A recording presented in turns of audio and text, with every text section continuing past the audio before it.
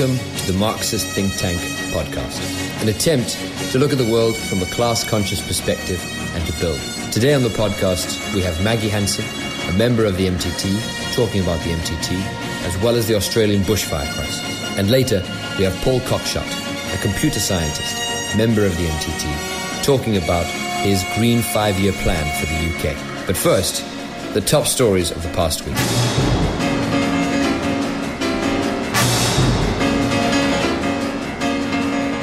24-hour strike has paralysed parts of India as millions take to the street. Protests arose from changes the Modi government has made to labour policies.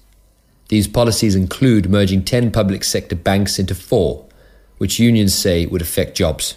India's economy has already faced a slowdown in recent years, which has led to privatisation and job losses across the country. The government has warned that workers may face consequences, including wage deduction, if they join the protest. These strikes come as the Modi government passed a controversial nationality law that has seen widespread protest from students. In total, labour leaders say that 250 million protesters joined the strike. Thousands of workers are striking in France, leading to a transportation shutdown. Industrial action against President Emmanuel Macron's pension reform has brought ground, train and air transportation to a halt.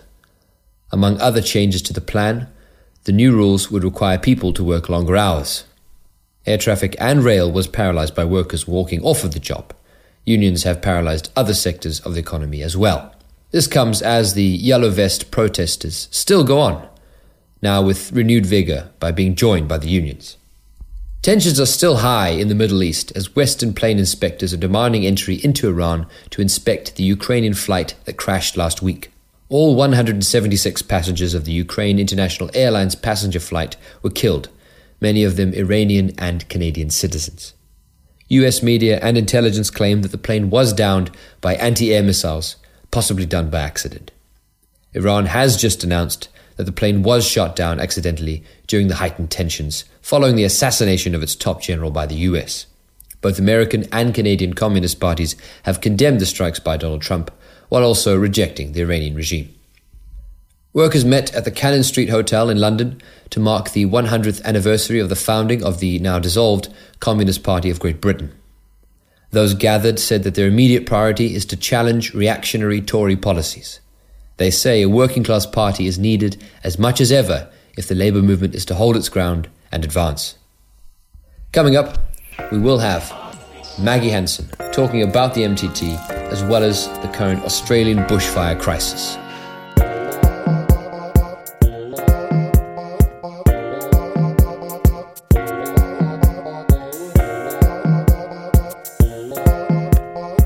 I'm speaking to Maggie Hansen, or Maggie. We'll call you Maggie for now. And the reason we've brought you in today, Maggie, is obviously because you are on the steering committee of the MTT, and you are in Australia. And of course, those are the first two things we'd like to speak to you about, sort of about the MTT, and then of course this situation in Australia right now in relation to the bushfires. Yeah, sure. Yes. Yeah. Welcome, Maggie. Thank you. Thank you for having me. Okay, great. So, yeah, the first thing, the MTT. What is the MTT? Well, it's called the MTT as a Marxist think tank, and we're trying to do Marxism in a different way, I suppose. Marxism with 21st century characteristics. Okay. Yeah. Okay, so online, digital. Yes. Mm-hmm. All of that. It's just new. We want to keep the good foundation of Marxism, but bring it into using the tools that we have available to us now. And It happened in Chile a little bit. There was a project, Cybersyn, where they were trying to use pre-internet, but a precursor to that, where they were looking to use distributed decision support systems to manage the economy and get instant feedback from the enterprises and what have you. So this is very much what we're trying to do with tools available to us now. Interesting. Unfortunately, it didn't proceed in Chile because of what happened in Chile with the coup and everything. But because of like Allende and Pinochet. Yes. But it was producing excellent results in the day. And Pinochet dismantled all that, of course. Interesting. So that's called Cybersyn? Yes, Project Cybersyn. Yes, Bersym. Okay, very interesting. And in terms of the NTT, Yes. why are you interested in something like the MTT as well as the CyberSyn kind of thing? Well, we're just looking to do look at the conditions. They're just so calling out for change, aren't they? Everywhere, all around the world, people are really dissatisfied with capitalism. It's just not delivering, and not only that, it's costing us our planet.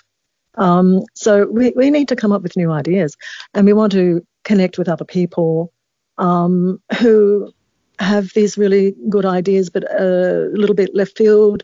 Hopefully left field, just to throw the ideas around, test them out, see how they go. People from all sorts of backgrounds. So the current MTT and the current sort of body and where you see it, this is all online, so it's not geographically bound, is it? No, it's not geographically bound at all. And it's like communism. We're internationalists. We want to improve the conditions of all people everywhere. I see. But I also think you can work locally. You have to have your feet on the ground too in the working class movement. Yeah. But we have to reach out and work with whoever we can. Yeah. Okay. And in terms of the MTT, what do you want it to become, and what do you want it to do? What's the vision? Yeah, it's early days, and we don't know what direction it will take, but we just hope it will take off and new people will come in and it will grow, flourish with new ideas. We will test them on the ground in different places where applicable through, software. We're getting lots of computer people involved in this. So depending on what's happening on the ground will depend on the result, will depend on the solution. It will not be the same thing for each place. Okay. Why should people get involved with the MTT, and what can they do? If they reach out to the MTT, what can they achieve? What can they hope to find or do? Computer people. We need anyone with computer backgrounds, but artists are performers as well, theoreticians, people who've already involved in theory and what have you. We need practically everyone because there's a role for everybody, I think, in the MTT.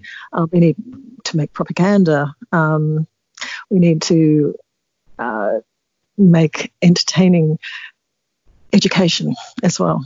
There's a whole lot of things to do. So it's at the moment, it sounds, obviously, as you say, it's early days. And so it sounds like a platform. It's sort of like an opportunity for anyone with any sort of skills to come in and build something. That's right. I suppose to put things into a context, you are in Australia right now. Yes. We're in the middle of all the bushfires. We're in Sydney. Sydney itself has been safe from the bushfires, except for a few sort of isolated ones nearby. But north of Sydney, south of Sydney, terrible situations. Terrible, really, big towns destroyed and lots of, must be getting on to 3,000 houses now, gone, and just 500 million animals incinerated. Half a billion animals. Yes, exactly. Some of them would be farm animals and some of them would be native animals. And a lot of the native animals are already endangered. So, which has this affected any of the endangered animals, and to what extent? Yes, yes. We think, the koalas, for one. It's really very what's possible. happened to them?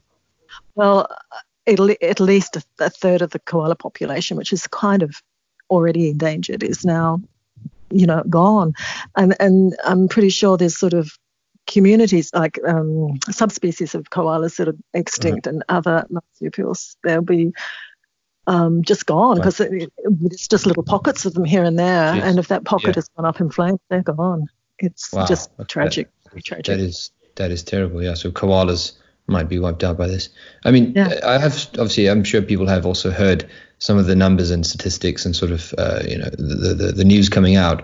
But how big are these fires? I mean, the actual size, obviously they're all over the place, but I've heard some stories of that these are really big, but how big are we talking?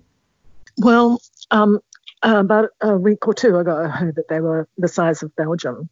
But that's a week. We've had some really bad fires since then, so I'm sure it's a lot bigger. So it's hundreds of thousands of square miles Right. gone, and the trees, the houses, the animals, the businesses, and what have you, the communities have gone.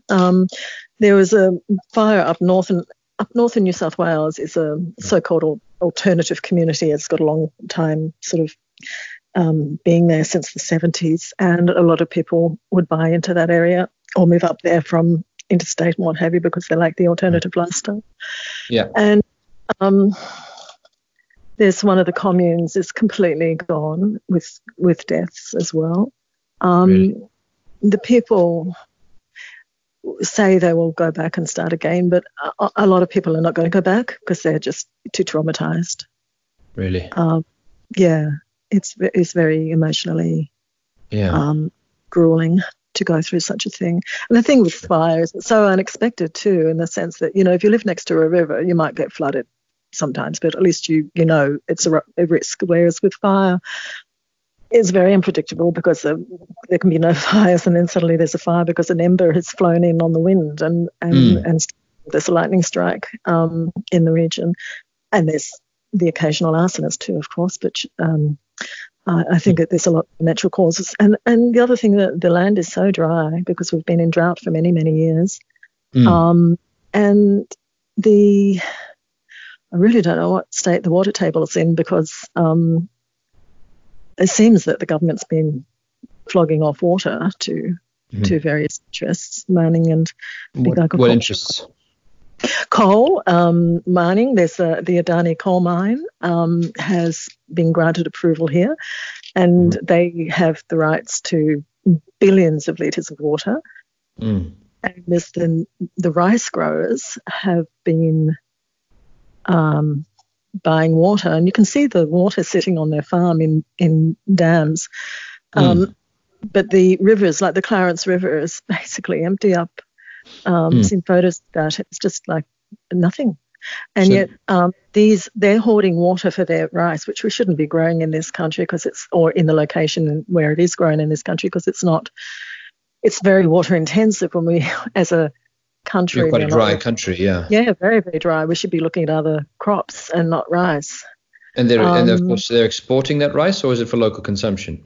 Probably exporting it. There would be some for local consumption, but it's just they'll just sell to whoever's paying the high money. They're not going to think of the locals. They're looking after the locals for the water, so they're not going to look after the locals for the rice. So, I didn't know about the sediment. So, I mean, of course, you said there's been a drought for a long time. The water table is obviously potentially been affected by that, and there's lots of water being given to the mining sector and to the farming. Okay, so in terms of compared to the normal bushfire season, because I know that in certain parts of the world, there is a natural fire season. Compared to the normal bushfire season, how much bigger is this? No one has ever seen anything like this before.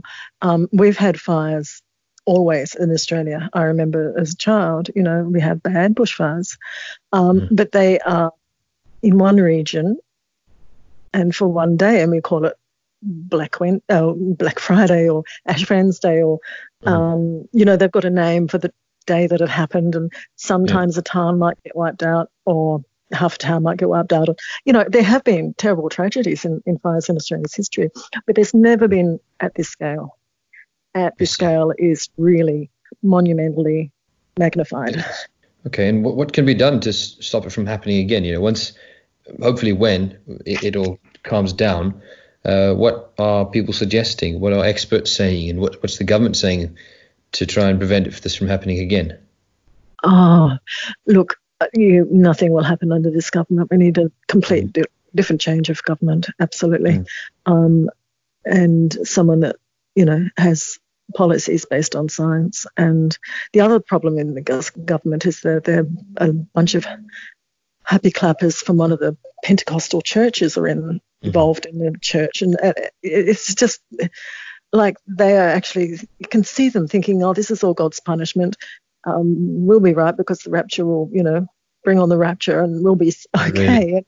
It's really that bad. These people are that much out of touch. And there's a whole group of them in the government. They're not all like that. There's some of them are pretty disgusted with the others as well. But There's a whole bunch of them in positions of power that actually hold to these views.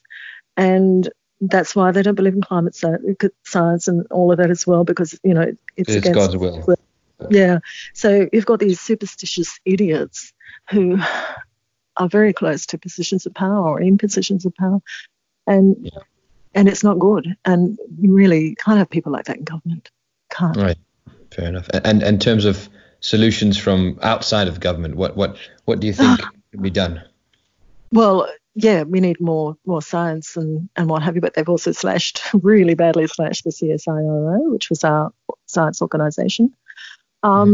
We really need a lot of more funding on public service as well, and the fire brigades, the fire services, emergency services, they've all been cut too. So they need, not only do they need their funding restored, they need much more funding anyway, which is what they were asking for when they tried to meet with the Prime Minister. They were asking for better funding and more equipment, planes that bomb water over the fires and things like that. No, they know what they need, and we should listen to them. The government should be listening to them right from the word go and not thinking,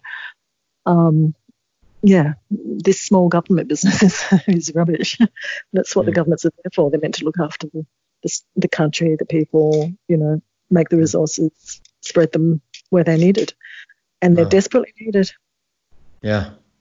Well, I mean, it does sound like a very, very difficult situation. So hopefully we do get those rains in February, and hopefully, the science of the matter can take precedence, and we can prevent it in the future. Hopefully they come up with implement the suggestions that make sense, that are scientifically proven.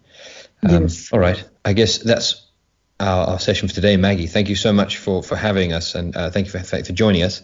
Obviously, very interesting discussion with the MTT as well as the situation in Australia. So thank you very much, Maggie. Thank you.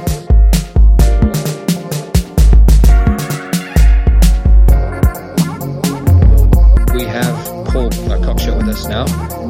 Welcome, Paul. Just a quick introduction of yourself there, Paul. Who you are and where you are. I'm a computer scientist who originally trained in economics, and I've been a leftist since I was a schoolboy. I'm now in my late 60s. I'm probably best known politically for having written the book Towards a New Socialism, which was drafted in the Gorbachev period as an idea for an alternative strategy for the perestroika to that which was being put forward by Gorbachev. This was prior to the collapse of the Soviet Union. We wrote it, and we tried to get it published in Russia, but didn't get it published till many years later. But that's the main thing I'd be known on, and it is a book polemicizing how computer science techniques can be applied to running a socialist economy, or rather a combination of computer science techniques and very literal reading of Marxist economics. All right, and you are currently in the UK? I'm in the UK, yes. I'm a retired academic formerly from the University of Glasgow. So we'll touch on briefly, obviously, with the MTT. So what is the MTT? Well, it's in very early stages at the moment. It's a group that's been set up to try and carry out theoretical Marxist propaganda on the internet, both theoretical propaganda and news and current affairs commentary. Within the MTT, the Marxist think tank, obviously, as you say, it's early stages. One of the projects is a green 5-year plan for the UK. What exactly is that? Well, there is a lot of talk on the liberal left about Green New Deals. And in November, I was attending a conference in London talking about economic planning. And the other sessions there were largely devoted to environmental crisis and responding to it. And it struck me that the people who were talking in these had grossly underestimated the complexity and scale of the shift that's required to move to a post-fossil fuel economy. And they were seriously underestimating the scales of investment, the scales of reorganization of the labor force that would be required. And it struck me the only way to present this in a way that would be convincing is actually to do a concrete exercise of constructing maybe a first stage of a 5-year, one 5-year plan would probably require 10-year time period, but a 5 or a 10-year plan to shift from a current fossil fuel economy towards a zero carbon emission economy, and to try and apply the mathematical techniques that were developed in the late Soviet period to analyze what would have to be done to achieve this, what shifts in resources, labor power, etc. would be required. Okay. At the moment, when I was sort of thinking of figures in these sessions, so this is in the session while you're in November. Yeah. I was trying to do rough back of the envelope calculations of what I knew about the capital intensity of UK industry, what would be required to both close the trade gap and stop the use of fossil fuels. And it struck me that the figures people were naming were far too low. So which people were in these? These were left Labour Party people predominantly. Okay. Momentum. And they were falling short on what? Sorry, on projections as to how much capital would be required to reposition the economy, to decarbonize it. A number of them were. One or two people had a different view. They were taking into account what it would really mean if you stopped having a car-based or road-based transport system. I mean, it's really difficult because you have to think how many ton miles are currently shifted by lorry around the country.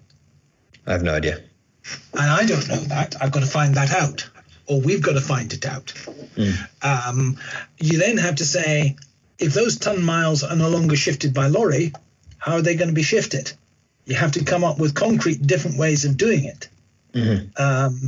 You have to know what is the capacity in ton miles of the railway system. How much extra railway lines would they have to build? The figures that are being given for the HS2 line, the only big railway line they're currently constructing from London to Birmingham and Manchester, are huge. And that is just one passenger line. If you're going to completely replace the motorway network as a means of shifting freight, for example, that's a very large sum. But I don't know how large the sum is. We've got to work that out. I suppose we're touching into the how. How do you change it? What needs to be changed? But obviously, I think perhaps some people would like to know sort of why. I mean, I know it might be obvious to us, but why do you think it's so important to switch and to make this huge change to the UK economy? There are different timescales you can look at that at. One is that it's clear that the period of fossil fuel economy is essentially self-limiting. Even if it were not for climate change, you would run out of fossil fuels. Right. But the scale of the climate change that is predicted is such that if you continue using fossil fuels, you are effectively saying that billions of people will be consigned to starvation. Even in Great Britain? Across the world. And it appears that, if anything, the estimates of the degree of climate forcing produced by carbon dioxide are slightly on the low side. Changes are happening at the upper end of the IPCC projections. Now, if you look at what the papers coming out on agricultural productivity shifts that will occur as a result of climate change, it's clear that major areas that are currently producing a lot of the world's food will have big declines in agricultural productivity. We're already seeing this now with Australia, which has historically been a major food exporter. And its agriculture is basically going down the tubes as a result of aridity. If you look at the projections for climate in North America, most of the South and the Midwest of the United States is going to suffer from extreme water stress. A lot of agriculture will become very marginal. You'll get Dust Bowl conditions again. Now, these are projections if we go above the 1.5 limit. And at current emission rates, we only have about 10 years of current emission before we'll be above that limit. So we basically have 10 years. We have 10 years, yes. Right. And that's not taking into account the positive feedbacks from extra carbon that's being emitted by forest fires, extra carbon being emitted by tundra fires, etc. So in terms of coming back to the Green 5-year plan, how far along is the plan at the moment? I know it's early days, so where... At the moment, we don't have a proper team together. Okay. I mean, all the work's being done by me. People have said they'll help, but we haven't actually succeeded in getting anyone to undertake any other definite task. I have one or two volunteers who have said they'll do things in the spring. So everything at the moment is what I'm doing. Gotcha. And what I'm doing is trying to construct the base statistics that would be required using the 5-year planning software I developed over the last 2 years to construct such a plan. And for that, you need a model of the existing structure of the economy as an input-output model, but also an input-output model with detailed capital stocks. How much capital investment is required in each industry to sustain its current level of output? And I have been working on developing that matrix. In the process, I realized that the demonstration software that I wrote for educational purposes a year or two ago doesn't have enough features in it to handle details that you get in a real economy, because most importantly, I had left out foreign trade. I had constructed a planning system for planning an autarkic economy. I see. Okay, so a cut-off economy. Yes, self-sufficient. That's my task at the moment, having constructed the capital stock matrix and the flow matrices for the British economy using the latest data I had, which was 2015. I now have to work on the systems of equations that you would need once you build in foreign trade, which I hadn't built into my software before. So you need to develop one that does include foreign trade. I need one that includes foreign trade, and I then need to be able to build one which has built-in carbon dioxide constraints. Now, one of my PhD students, I'm still supervising a couple, has been working on applying carbon constraints to simplified models of the type I developed a couple of years ago. So he's been doing that and looking at how different socialist pricing policies should be combined with carbon constraints. Mm-hmm. And when he's finished that, he may be able to help.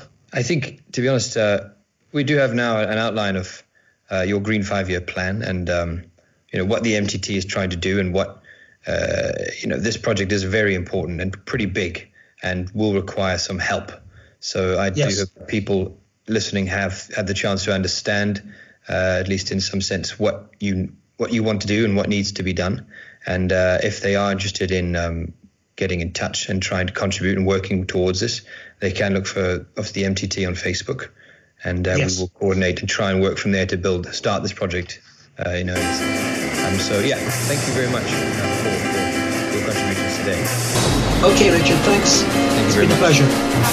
And that is our podcast this week.